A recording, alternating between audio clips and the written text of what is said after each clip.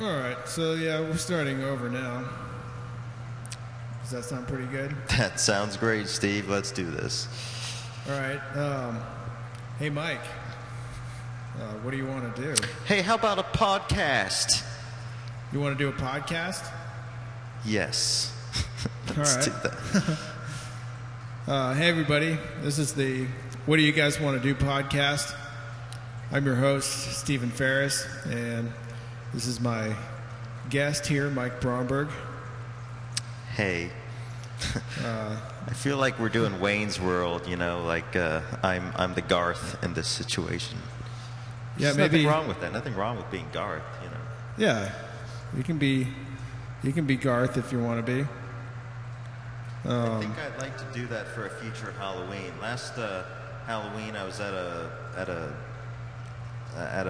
whatchamacallit, night club type place, and there was, you know, everyone was dressed up, and there was a Wayne and Garth couple, and it's like, oh, that's really, I know people have been doing that for probably 20 years, but the first time I've actually seen that, and I thought it was pretty neat. They had the whole get-up on, and maybe it's just a nostalgia thing, but I think that was a pretty cool costume. I mean, it works if it's, you know, you got a wife or girlfriend or significant other or just a buddy, of course, to do it with, but still, it caught my eye. Do you feel kind of like Dumb and Dumber was like Wayne's World 3? Did you see the new one, by the way? I have not. I did. Yeah, I was kind of wondering if maybe that was Wayne's World 4. Wayne's World 4. There were only 2 Wayne's Worlds, right? Yeah, but I mean, if Dumb and Dumber was Wayne's World 3 in a sense, then wouldn't Dumb and Dumber 2 be Wayne's World 4? Wait, why would Dumb and Dumber be Wayne's World 3? I don't know. When you started talking about Wayne's World, I was just thinking about the feeling of Wayne's World, and it made me think of Dumb and Dumber. It's like the characters are similar, and I can see people dressing up as Lloyd and Harry for Halloween or something too. Well, yeah, you could, but you'd have to like chip your tooth or something, wouldn't you, to get the? I mean, I don't know. I guess you could use some black licorice gum or something. But I don't think I've seen that costume. Have you? I haven't seen it. No, I already have a chipped tooth, so I could probably like.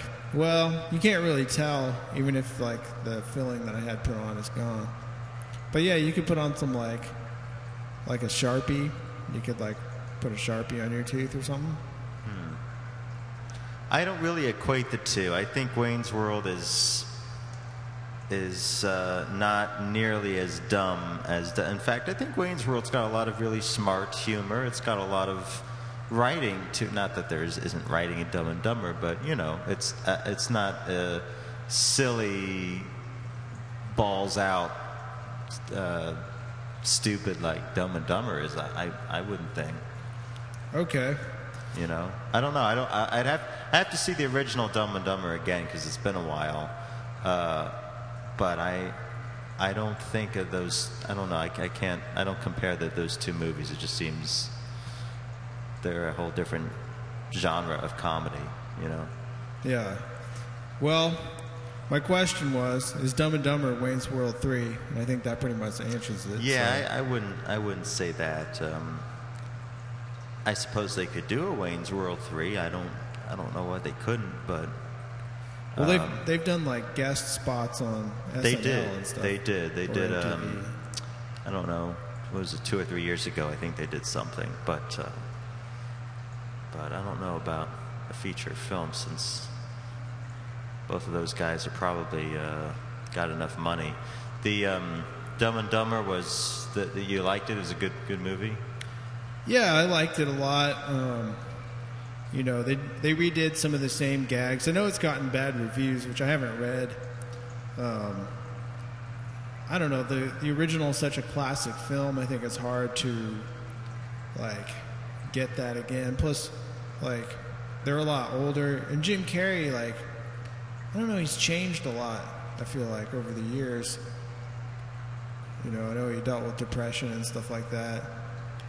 And I don't know, he had some really good moments in the movie, but there was just something about him that was different. Like, not as believable as that character? No. It was just, I mean, it wasn't maybe necessarily not believable, but you could definitely tell that whether it was Jim Carrey or the character, you know, whoever it was somebody who had gone through some sort of drastic change. I don't know if that's a good thing or a bad thing. A drastic change. I don't know. I could just be over dramatizing it too. Maybe if I watched it again, I would feel differently. But overall, you like the movie. Yeah. Just not as good, or not. Well, it didn't meet your expectations. I should ask that. I wouldn't say that. I don't know. I think I'll have to watch the original and then watch the new one again.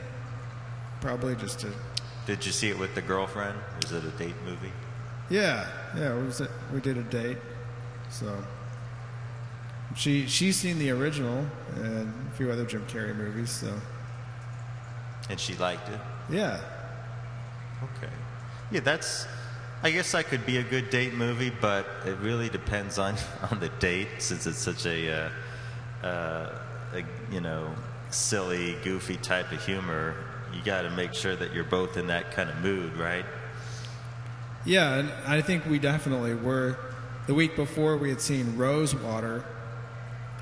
And, that was a Jon Stewart movie, right? Yeah. How was that? It was pretty good, you know.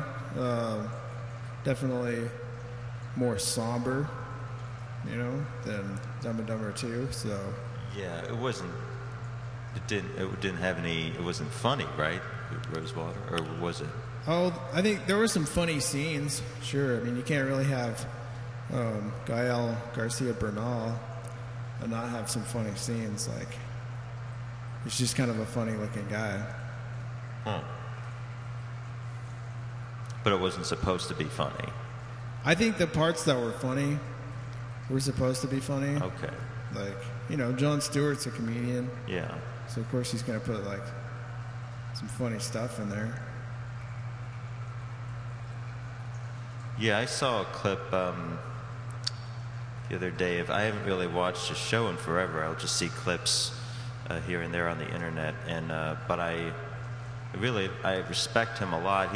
He had I think Bill O'Reilly on. I don't know if you saw that, or at least the clip.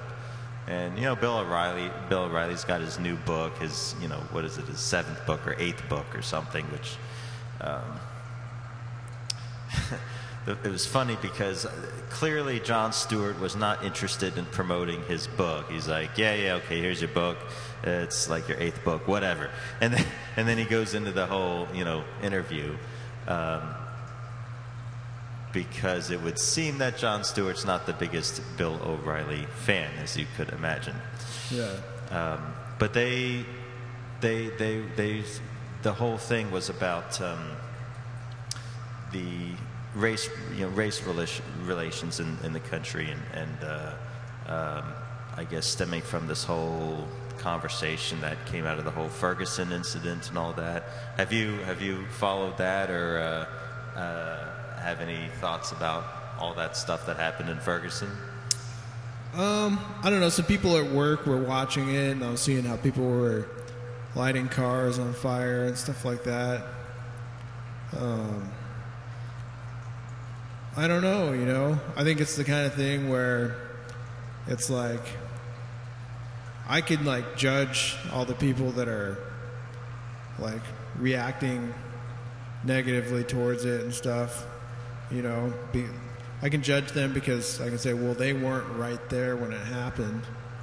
You know, maybe a couple of those people were, but most of them weren't. But I wasn't there either, and I'm not there right now, so I don't really think there's a whole lot that I can really say about it. You know, I know what's going on, but... The only solution that I would see that I would imagine would be something that could make these things less of an issue in the future would be the whole idea of having body cameras. You know, Obama wants to have body cameras, and some cities already do this. Do you think that's a good idea? Body cameras? Yeah, so On that the- police on the cops, officers would yeah. have body cameras, so that way, you know, there would be less chance of escalation and whatnot. Yeah, I don't think that's a bad idea. It seems to me like that would be a reasonable way to hold people accountable, but who knows if that would change anything or not. I suppose if something like this were to happen, of course it seems to happen quite often, if there was a body camera, then at least we could have another side of the story. You would think a more an objective side, so we can actually see, you know, because the whole thing about that whole Ferguson thing is that there were all these different witnesses, and some of them agreed with each other, and some of them, you know, they were all over the board as to what they say occurred, which is expected. You know, with eyewitness testimony, there's no reliability, I don't think, but it gives you something anyway. It gives you some information. The problem is you know, it's hard to really go from that and go, okay, well, do we look at these three witnesses? Do we look at those three that, you know, some supported the cop, some supported the, you know, the victim, and you know, it's hard to really make anything from that. At least it was in this case. But I suppose with the camera, you'd be able to see, you know, did he put his hands up? Did he charge the cop? You know, all these things that were sort of kind of up in you know, speculation onto what actually occurred. Yeah.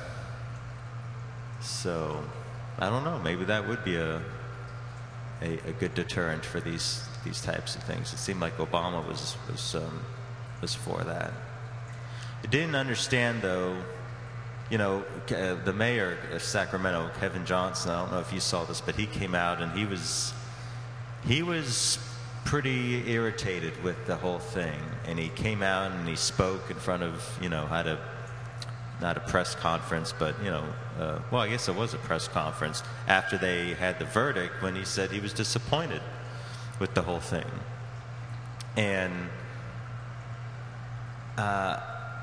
I don't know. I mean, you would expect that because he's black, I suppose, that the media, you know, of course, if you're black, you would go on this side, and if you're, you know, a different race, you'd be on the other side. But it was just odd because, you know, here you have this high-profile politician who you would think has a respect for the due process of law, and to which he even said that, you know, he's all for due process, and yet, you know, he was pretty, it hit him on an emotional level. And then you've got people, I just saw an article from, I think, Charles Barkley. He was on the other side saying, no, you know, you look at the forensic evidence, and you look at what happened, and he's actually one that supports the grand jury's decision, despite being black and despite, you know, being someone that you might expect to say otherwise, because all the high-profile African-American leaders are, you know, saying, here's yet another instance of racial profiling, and on and on and on. It was nice or interesting, I think, to see somebody like that, this NBA star, to say, no, I'm not gonna take the predictable road here, and I see merit to the you know, the facts and evidence of you know, what actually transpired in this decision. So I see myself looking at both sides, but I didn't think it was right for Kevin Johnson to come out and just say, yeah, this is wrong. You know, because it's they were working in the confines of the system, even if the system is flawed. Since there was no camera, right, it was who's to say who's, you know, telling the truth and what really is justified. Some say the guy was just doing his job. Others say the whole thing was BS, right? But yeah, I don't know. I haven't really been following it a whole lot, like I said. yeah, But you've definitely shed some light on it for me. it just reignited the whole racial conversation in the country. Is what it did. It took something that is yet another instance of, you know, white cop, black victim, and some of these circumstances, maybe the cop was just doing the cop's job and it was just bad luck. Some of these, maybe it really was a whole racial thing because the you know, the cop was just you know, looking at things and not as an objective way as he should have. So it's hard to say. In this circumstance, the cop was a young guy, so it's not like he'd been like on the beat for 30 years or anything. He'd only been a cop, I think, for 2 or 3 years. So not that you can't still be racist, but he was relatively new to the game, if that means anything. But It probably does, because I remember this one time I came home from work, or maybe it was something else, but I think it was, I was coming home from work, right? And there was a cop car like blocking the road, and you know, but I could go around it if I went into the lane of oncoming traffic, but there wasn't any oncoming traffic. And so I just kind of pulled up, and there was an officer standing there, and I asked him, hey, is it all right if I go around? And he's like, no, you're on the wrong side of the road. And I was like, oh, okay. So I went to back up, and he's like, well, go now. And he's just like this young punk cop. I was like, damn, like, he's got this attitude and stuff. So I think that probably had a lot to do with it. to do with what? I mean, do you think that? But that doesn't necessarily mean that he was racist, though. No, I know, but like being a younger cop, like he probably didn't have like the same judgment or the same like relaxed. You know, he's probably a lot more scared because he hadn't been a cop for that long.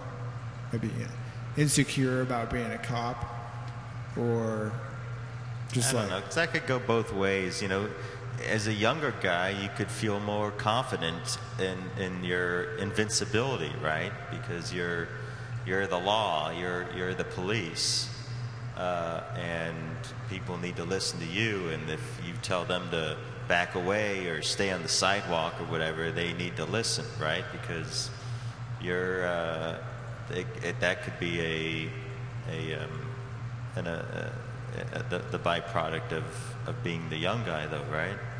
As well. Well, maybe, but I mean, if you're like the young cop, it's like you don't know what works. Like an older, more experienced cop is like done all this before. He knows how to tell people, you know, to get out of the street and stay on the sidewalk in a way that will actually work.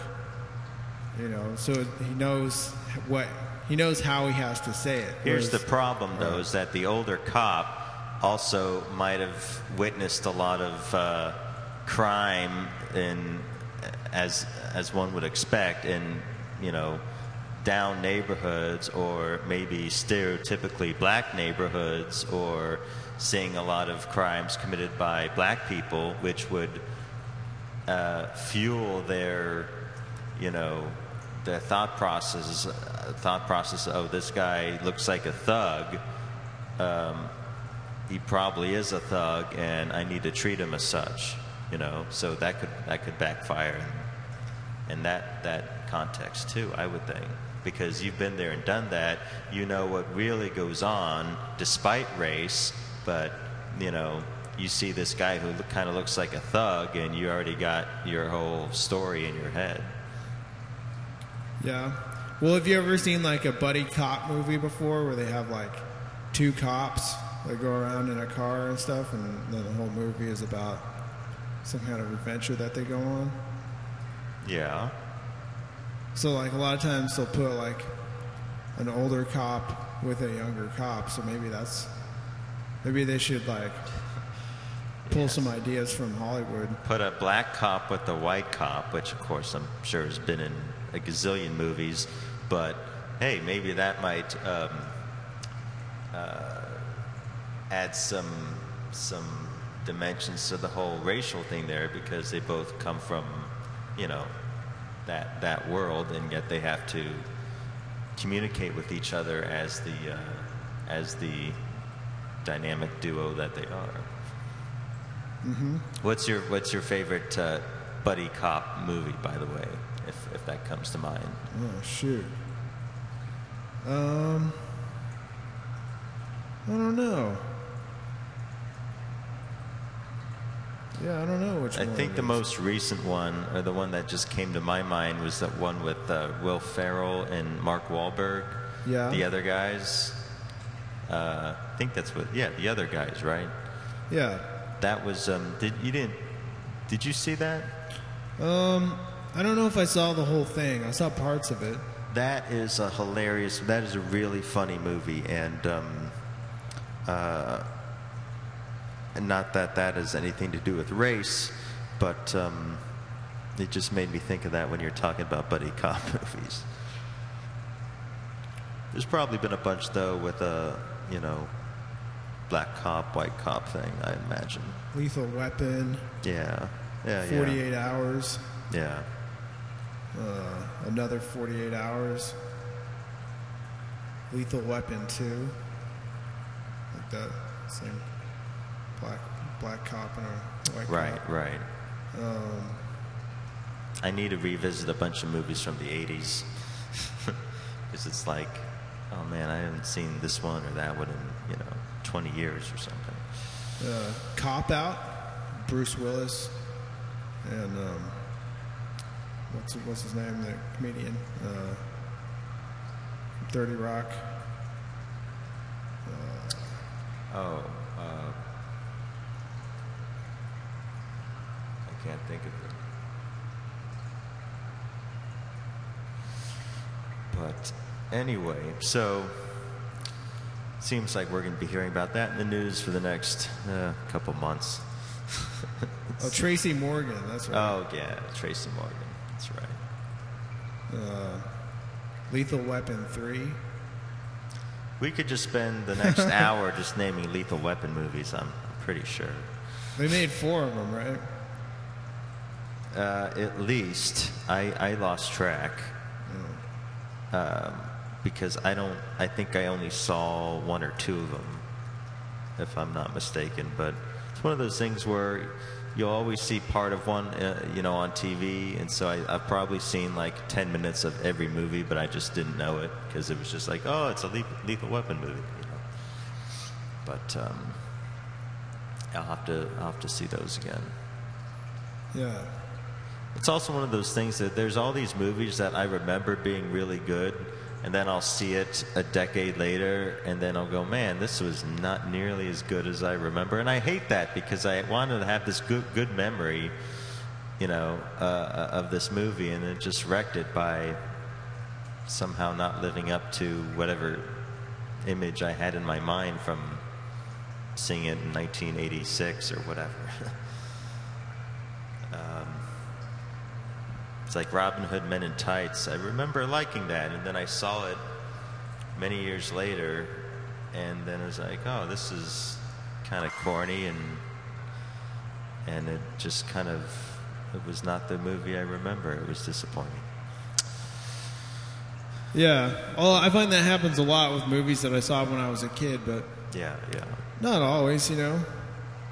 Sometimes the movies that I liked when I was a kid, I like even more as an adult. It never happens with Disney movies for some reason. That is the beauty of Disney movies. I remember, I'll see, like, when I was 5, like Lady and the Tramp, and then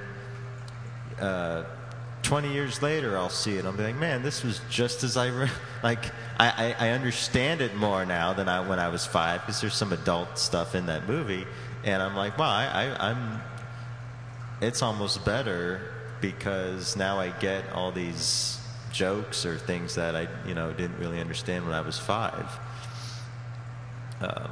So I love it when that happens, when it's like, oh man, I had no idea how great this was because I was in kindergarten when I last saw it.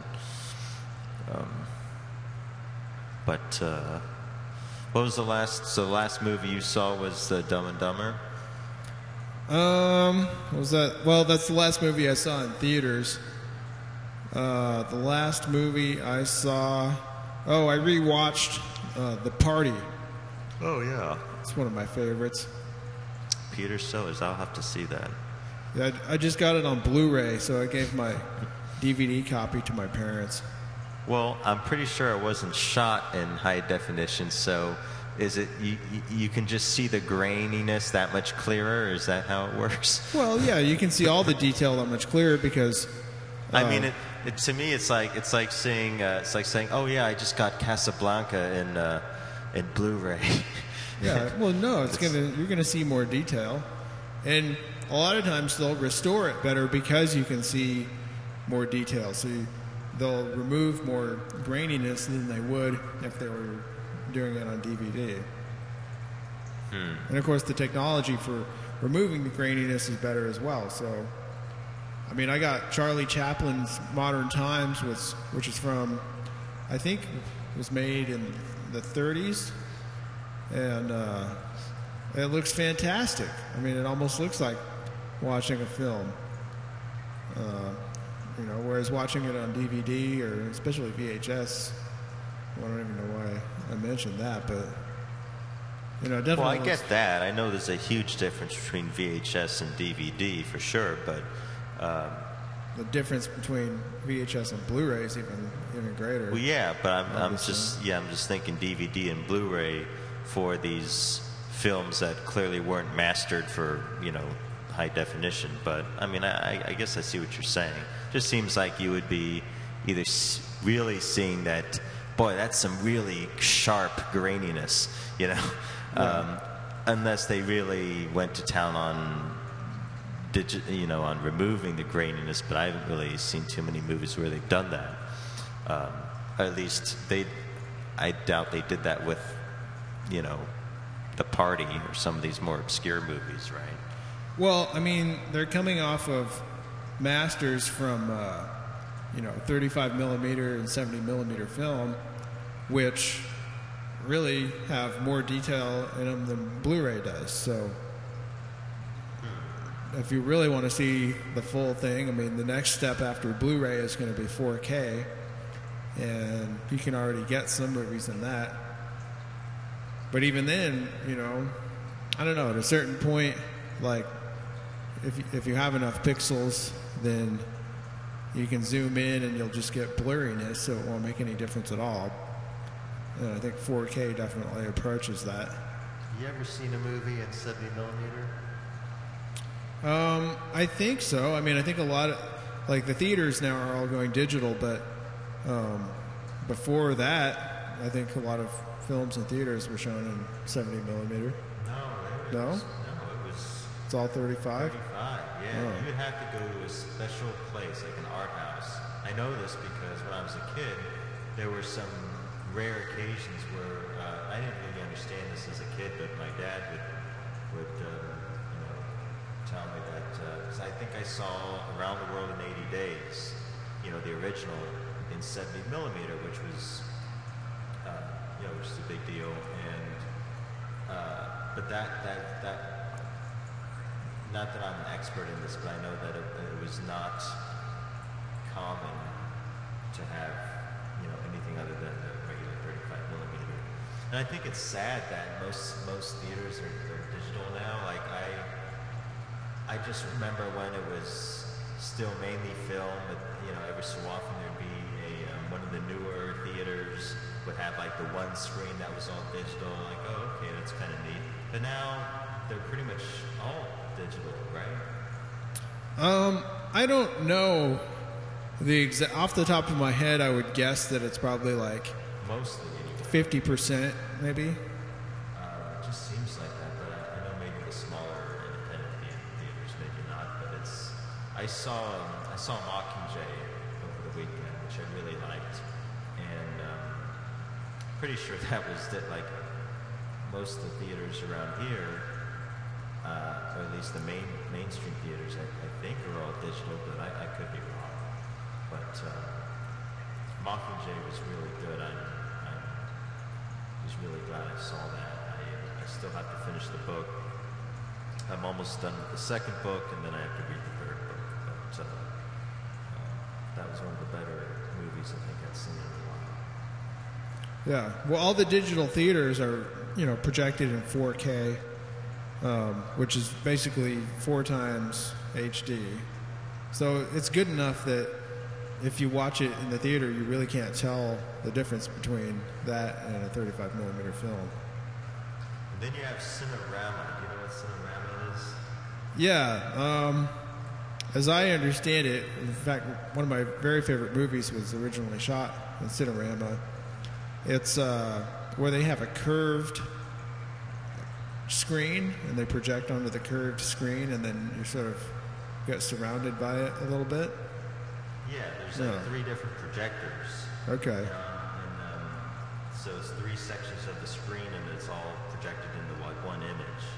And they had this at a theater in Ohio. And I remember it was like a special thing, and I went and saw. They had 2 or 3 movies in it, but I saw one of them, and I didn't even know this at the time. This was a long time ago, but apparently in the theater of the show that of the screening I happened to see, was sitting there was Quentin Tarantino.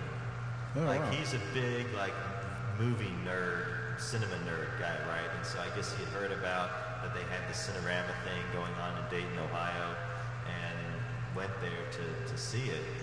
I assume because he's just a geek, that way. But at the time, I had heard about it after the fact, or somebody, because I didn't know what he looked like. Like I wasn't into his movies or anything at the time, so I didn't even know. But I wish I would have known, so I could have looked over and been like, oh crap, that's Quentin Tarantino sitting over there. But sort of like the aftermath of the, oh, did you know that so-and-so was in the restaurant and you just ate at the restaurant, and you're like, what? How did I miss that? But yeah, that was, I don't know if they still have theaters that show that, but I just remember it being 3 different projectors showing one image, and it all, I mean, you could tell that where one image started and stopped, but it was close enough where, it still looked like it was one image, so it was pretty cool, but pretty low tech by today's standards, of course. Still neat though if you're a cinema geek. But yeah, probably the biggest thing they got going now that's not old school. The other direction is the IMAX. They were talking to the guy because they were showing Interstellar, which I've heard very divided things about. I suppose some people really like it because of its scope and the depth of it, but then other people were like, man, I just wasted 3 hours of my life, and it was just, don't waste your money. So I haven't seen it yet, but they've been showing it on the IMAX, and they saw, I don't know, some program on TV where they interviewed the guy at the IMAX theater, and it's just huge. They showed how, if you can imagine 3 hours of IMAX film, and it just was quite a setup how they were able to get that together for that kind of a production. The technology that goes into that is pretty impressive. But I don't know. I'll probably wait for DVD on that one. So I think it's one of those, hard to understand, kind of deep, weird, complicated movies like Inception or something, probably. Yeah. I liked Inception a lot, but I don't know, it was weird going back and watching it again was kind of a drag. Like I really liked it the first time, and I even wanted to own it, but then I was just like seeing it again, and I get kind of sick of Marion Cotillard or whatever her name is. Like, I don't know, she just kind of bugs me for some reason. Although, like, even, I don't know, it's weird because, like, the first time I watched the movie, she didn't bug me. Or wait. No, the first time I watched it, she bugged me more. And then the second time I watched it, she didn't bug me as much. But I didn't like the movie as much. Does that make any sense? Not really. The movie, the more you watched, the more you didn't like it, is what you were saying, basically. I guess so, yeah. Well, it's just so long, and it's like, yeah, it's good. Maybe that's what I didn't like about it. It's like, it's so good that it makes me want to waste 3 hours of my life again. But then I'm like, yeah, but now it's like an addictive relationship, It's like you want to keep coming back, but then it's bad because, like, you're wasting your time. I would have to see it in doses. That's the thing. I did see it. I think I just saw it once in the theater, and I think I would like to see it again because I probably would understand it better, and, I remember it having some really great visuals. So I wouldn't mind seeing it again, but I feel like I should probably see it in doses. Did you see, you saw The Wolf of Wall Street, right? I haven't seen that yet, no. That movie also divided audiences because I liked it. I liked the acting, I liked Leonardo DiCaprio, I liked, I like the whole Martin Scorsese thing, but it's incredibly long. I think it's got to be near 3 hours, and the only way to see that movie is to see it like 1 hour at a time, which is what I did. I saw it on DVD. I saw an hour, and then I stopped it, and then maybe saw another hour the next day, and over a weekend, something like that. And it was good. I liked it. But people that saw it at the theater or saw the whole thing, they said, enough already. I'm tired of this. I can't take any more because there's a lot of people doing drugs and a lot of craziness. It's a wild movie, and it just kept going on and on and on. It was very redundant if you sit through the whole thing. And I can see that, but that's why I'm like, no, you have to stop it after an hour, kind of let it digest, and then you'll see it at another hour.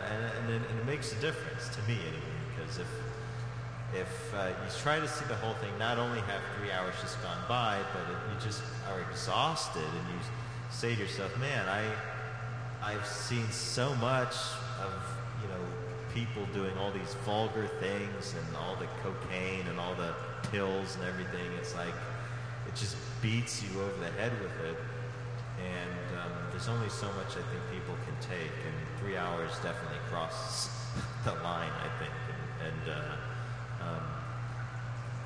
there's only so many movies where you can really get away with the whole 3 hour thing, because there are some great 3 hour movies, don't get me wrong, but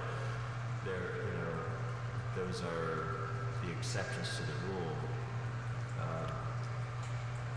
Avatar was close to 3 hours, wasn't it? Yeah, I think it was. And the story wasn't anything spectacular, but the visuals were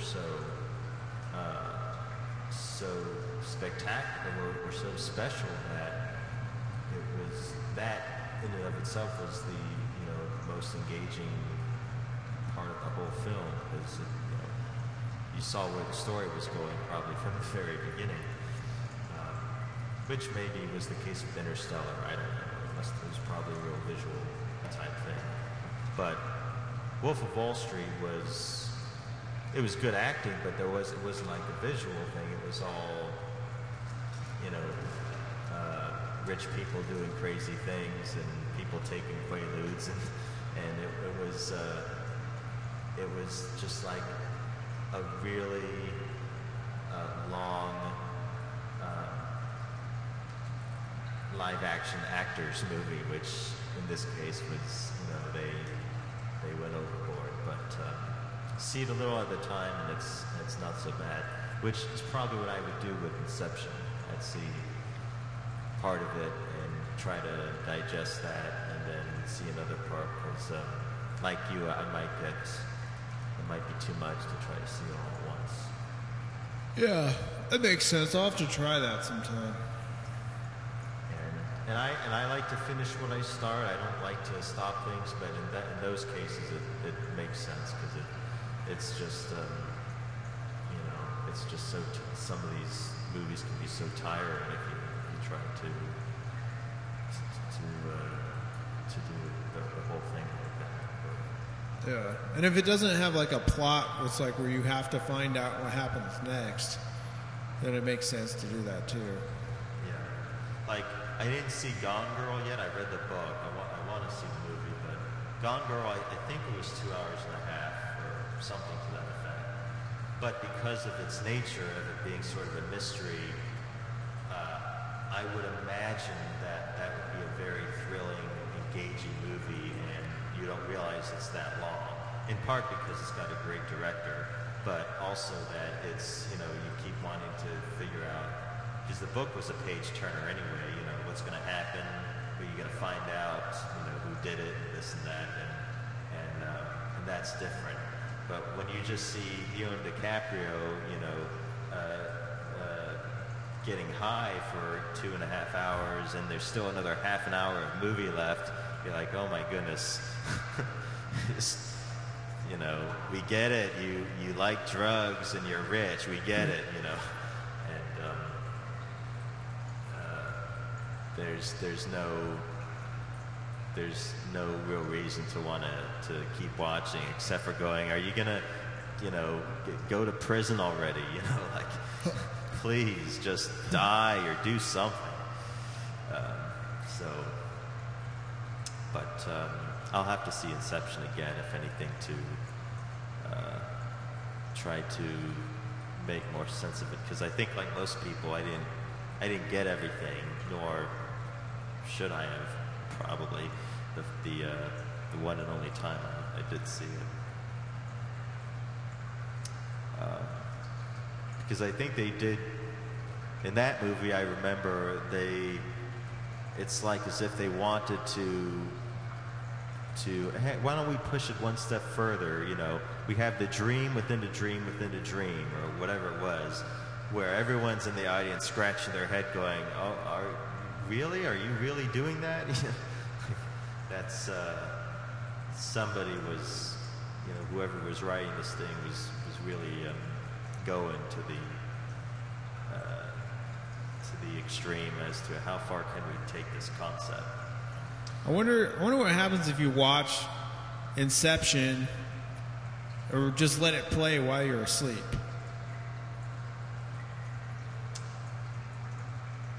Well, and I wonder if that inspired the casting choices for Interstellar, because Sandra Bullock was in that movie while you were sleeping.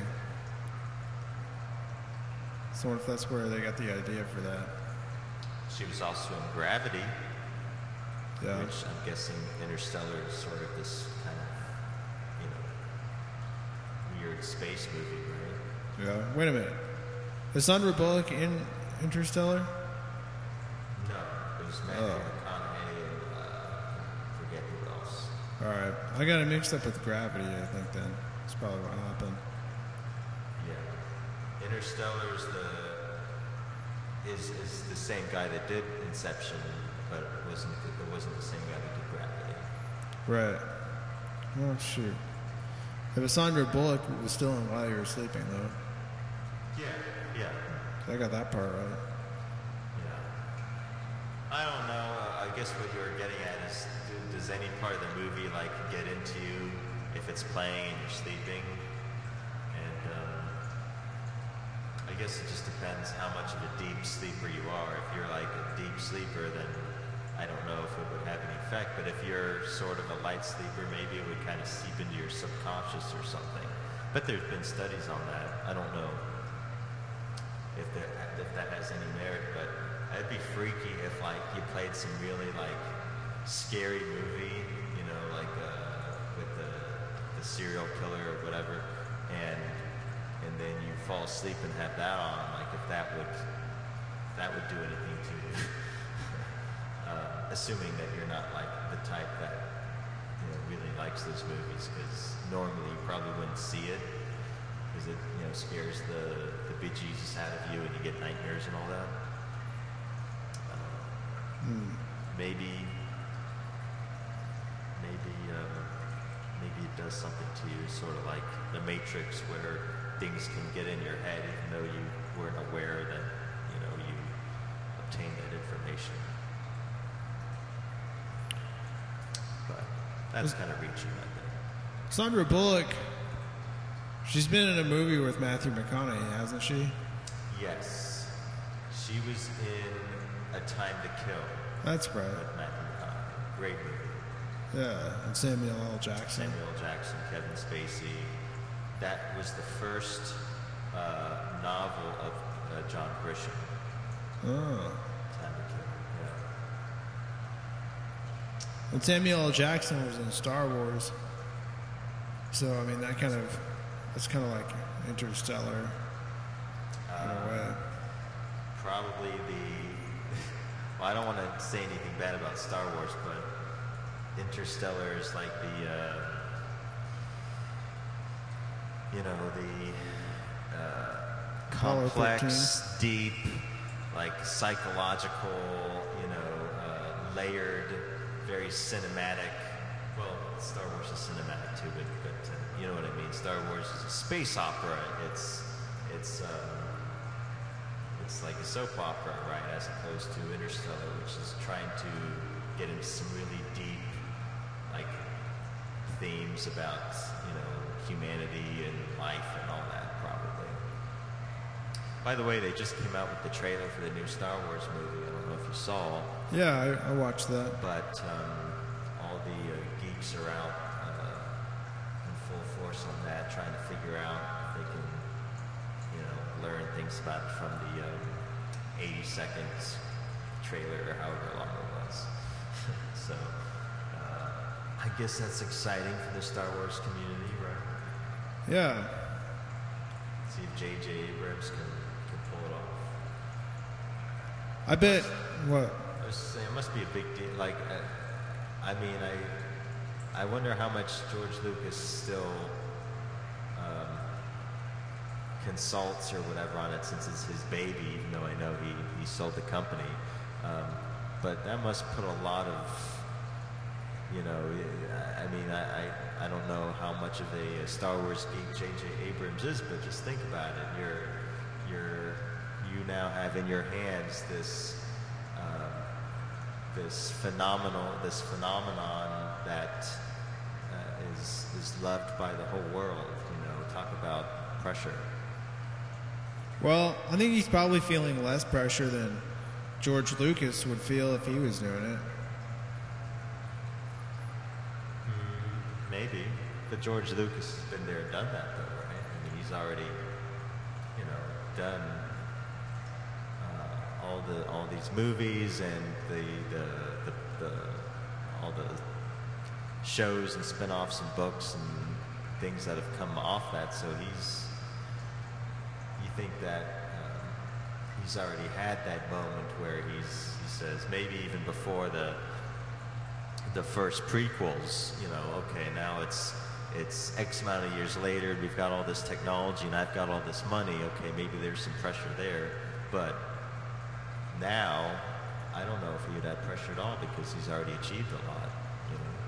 Well, I know, but he also like people hated the prequels so much compared to the originals, you know. Then this time people would be expecting him to. Did people hate all 3 prequels? I think so, yeah. Well, some people like one and then not the other 2, but I liked the last prequel. I thought that was really good. yeah, I thought most of it sucked, but I like it the best out of the 3 just for the one part where you see Darth Vader's suit pressurized for the first time. But I mean, there's like a bunch of scenes like with Natalie Portman and Ewan McGregor when they look like they're about to crack up. And Well, like, come on, all those movies, even the originals, were not known for acting. George Yeah, Lucas was notorious for not being the best of directors because the acting is consistently. I mean, nobody watches that in an acting class. You know what I mean? It's. There were times I remember in one of the originals where it's as if it was the first take or something, and you wonder how did that stay in the movie because that was such a fake laugh or whatever. You know what I mean? Like the acting was not what those movies were known for, right? yeah, I think that's a good point, but still, like, you can see like smirks on their faces, and it's supposed to be like this dramatic moment, but it's like Natalie Portman is like trying everything that she can to keep from laughing. And they're talking about like Anakin killing younglings or something like that. Well, that's surprising because she is, you know, she's a pretty talented actress. And Ewan McGregor's, you know, he's known to be, you know, quite good too. So it's hard to believe that would be, you know, that they would do that. I don't know. I don't understand. Either Lucas really is not the best of directors, at least as far as the acting is concerned, or there's you know, something else going on there. But I don't understand that because they're pretty serious film actors, or at least they've done a lot of great work, especially Natalie Portman with, you know, Black Swan and everything. Well, it seemed like the dialogue was just so bad that there was no way that they could deliver the lines with a straight face. Well, I guess you could argue that was a problem with all the movies, right? I mean, maybe that's what some of the actors had to deal with in the first, the first two. I don't know. I don't know if you can really blame the actress for the dialogue. Well, I don't know. That's hard to say.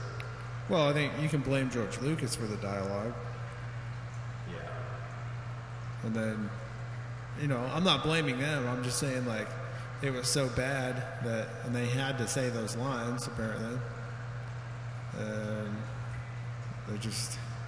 it was really hard for them to take it seriously. At least that's how it looks. I don't know. It always looks to me like they're about to crack up. Well, maybe the acting will be stronger with J.J. Abrams. I don't know. But I guess we'll find out. It was never the kind of movie that you expected to. Great acting. The Hunger Games, I don't know if you've seen any of those, but I was really impressed. The acting has been pretty fantastic with those films. Jennifer Lawrence does a great job, and Philip Seymour Hoffman too, which the movie was dedicated to him. You know, it was so sad because, gosh, what a talented guy that was. You know, so. Even if you're not into those movies, there's definitely some great acting going on in there. Julianne Moore was in it, and some really good people. Yeah, well, that's what happens if you're a crackhead. Right. Okay.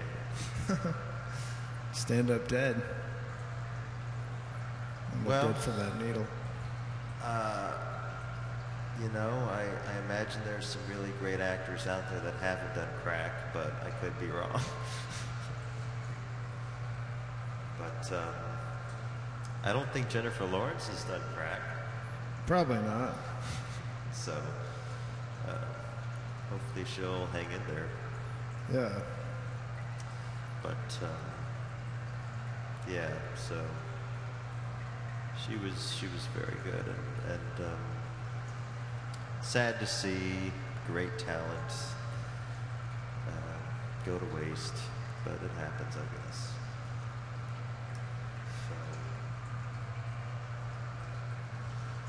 So who knows? The new Star Wars movie, what comes out in 2015? Is that it? I think so. Yeah. Really moving it along. So see if that's will live up to the hype. I don't know if there'll ever be one of those movies that. I mean, it seems like there's always going to be tremendous hype with Star Wars movies because it's got such a following, you know. Yeah. A lot of people like it. It's like it'll be 50 years from now, and there will still be Star Wars and Star Trek movies, don't you think? I mean, that's like James Bond; it will just never go away. I don't know. Right? Don't you think? Star Trek, you mean? Or Star Trek or Star Wars?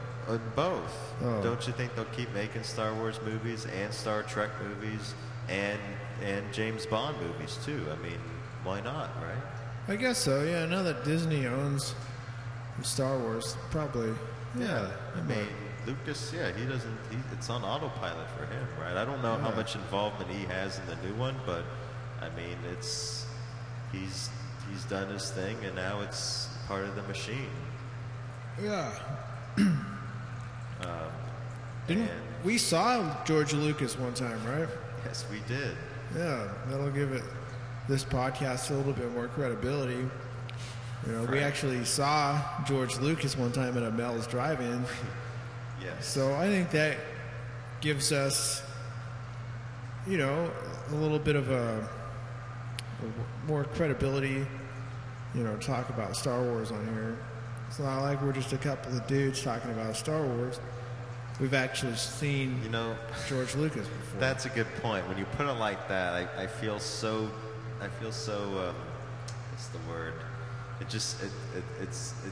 I feel like I should be in some basement somewhere with like dim lighting and comic books, all over the place, and Warcraft on the computer. Like we're just a couple of dudes talking about Star Wars. It's like, oh my gosh, this is my life now. Yeah. I don't know. The only reason I brought it up, not that there's nothing wrong with talking about Star Wars, even though there's like, you know, probably 1,000 forums on the internet that does that. Just I just saw the thing about the trailer that, you know, it's getting a lot of buzz because everyone's now getting all excited now that they got an 80-second look into this thing. But coming from an acting point of view, I think it's a good argument that you wonder if at least that'll improve, because it was definitely not one of George Lucas's strengths. And maybe he can blame somebody else. I don't know. Maybe, I don't know if he's to blame on that, but you would assume since he was the director anyway. Yeah. All right. Well, we're about at the time here. I suppose we should start telling some jokes. Well, all right. So, if J.J. Abrams directed Wayne's World 3, would you watch it? Yeah, it would be. Yes, I would. That would be. I don't know if he can. Well, I guess he can do comedy. There was some funny parts in Lost, right? Yeah. So why not? That it would be great to see him do something that would be very out of genre. Like I think he could do a really good Dumb and Dumber, probably. Yeah. I think it would be a very smart, stupid movie. If that makes any sense. Like stupid, but not to the point where you really feel like you need to claw your own brain out of your skull. Stupid. Mm-hmm. So yeah, maybe he should do the next Dumb and Dumber movie if there is one. Yeah, the next 20 years. All right. Where they both look really old. And then one last question, Mike. Have you ever ripped your pants by like bending over or doing a squat? No, but I think it would be cool. There's you ever see those movies where like the guy just rips off his tuxedo or something, like the espionage movie or one of those where they can just take their whole suit off and they've got other clothing? Yeah. I'd like to be able to do that. Just being like in a subway in New York or something and just like rip off all my clothes to show other clothes and have people look at me like, wait, did he just do that? That might be funny then. Like you have Superman walking around, but he's Clark Kent, and he bends over and his pants rip. He's like, hell, all right. So he just rips everything off, and then he's Superman.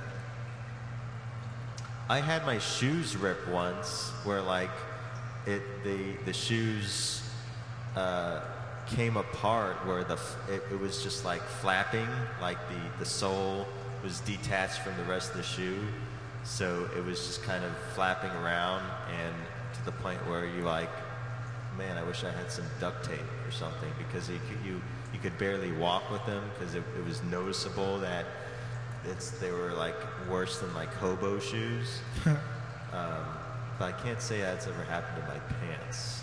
That would be.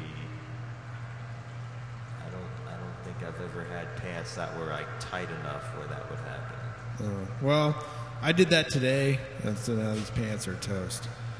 So your pants are pretty tight. Is that what you were saying? Yeah. Well, now they're a little bit looser now that happened, but they were tight. So I guess they were too tight. They were definitely not relaxed fit. No. So anyway, well, we should probably end it there. Thank you for listening, everybody, and check us out next time we make an episode. This is the extreme low budget version. Hopefully, we'll have a counter, whether it be female or I was going to say female, but it doesn't have to be female, right? A fellow comedian or improv person to continue the beautiful world of what do you guys want to do podcast. That's right. Okay, well, bye everybody.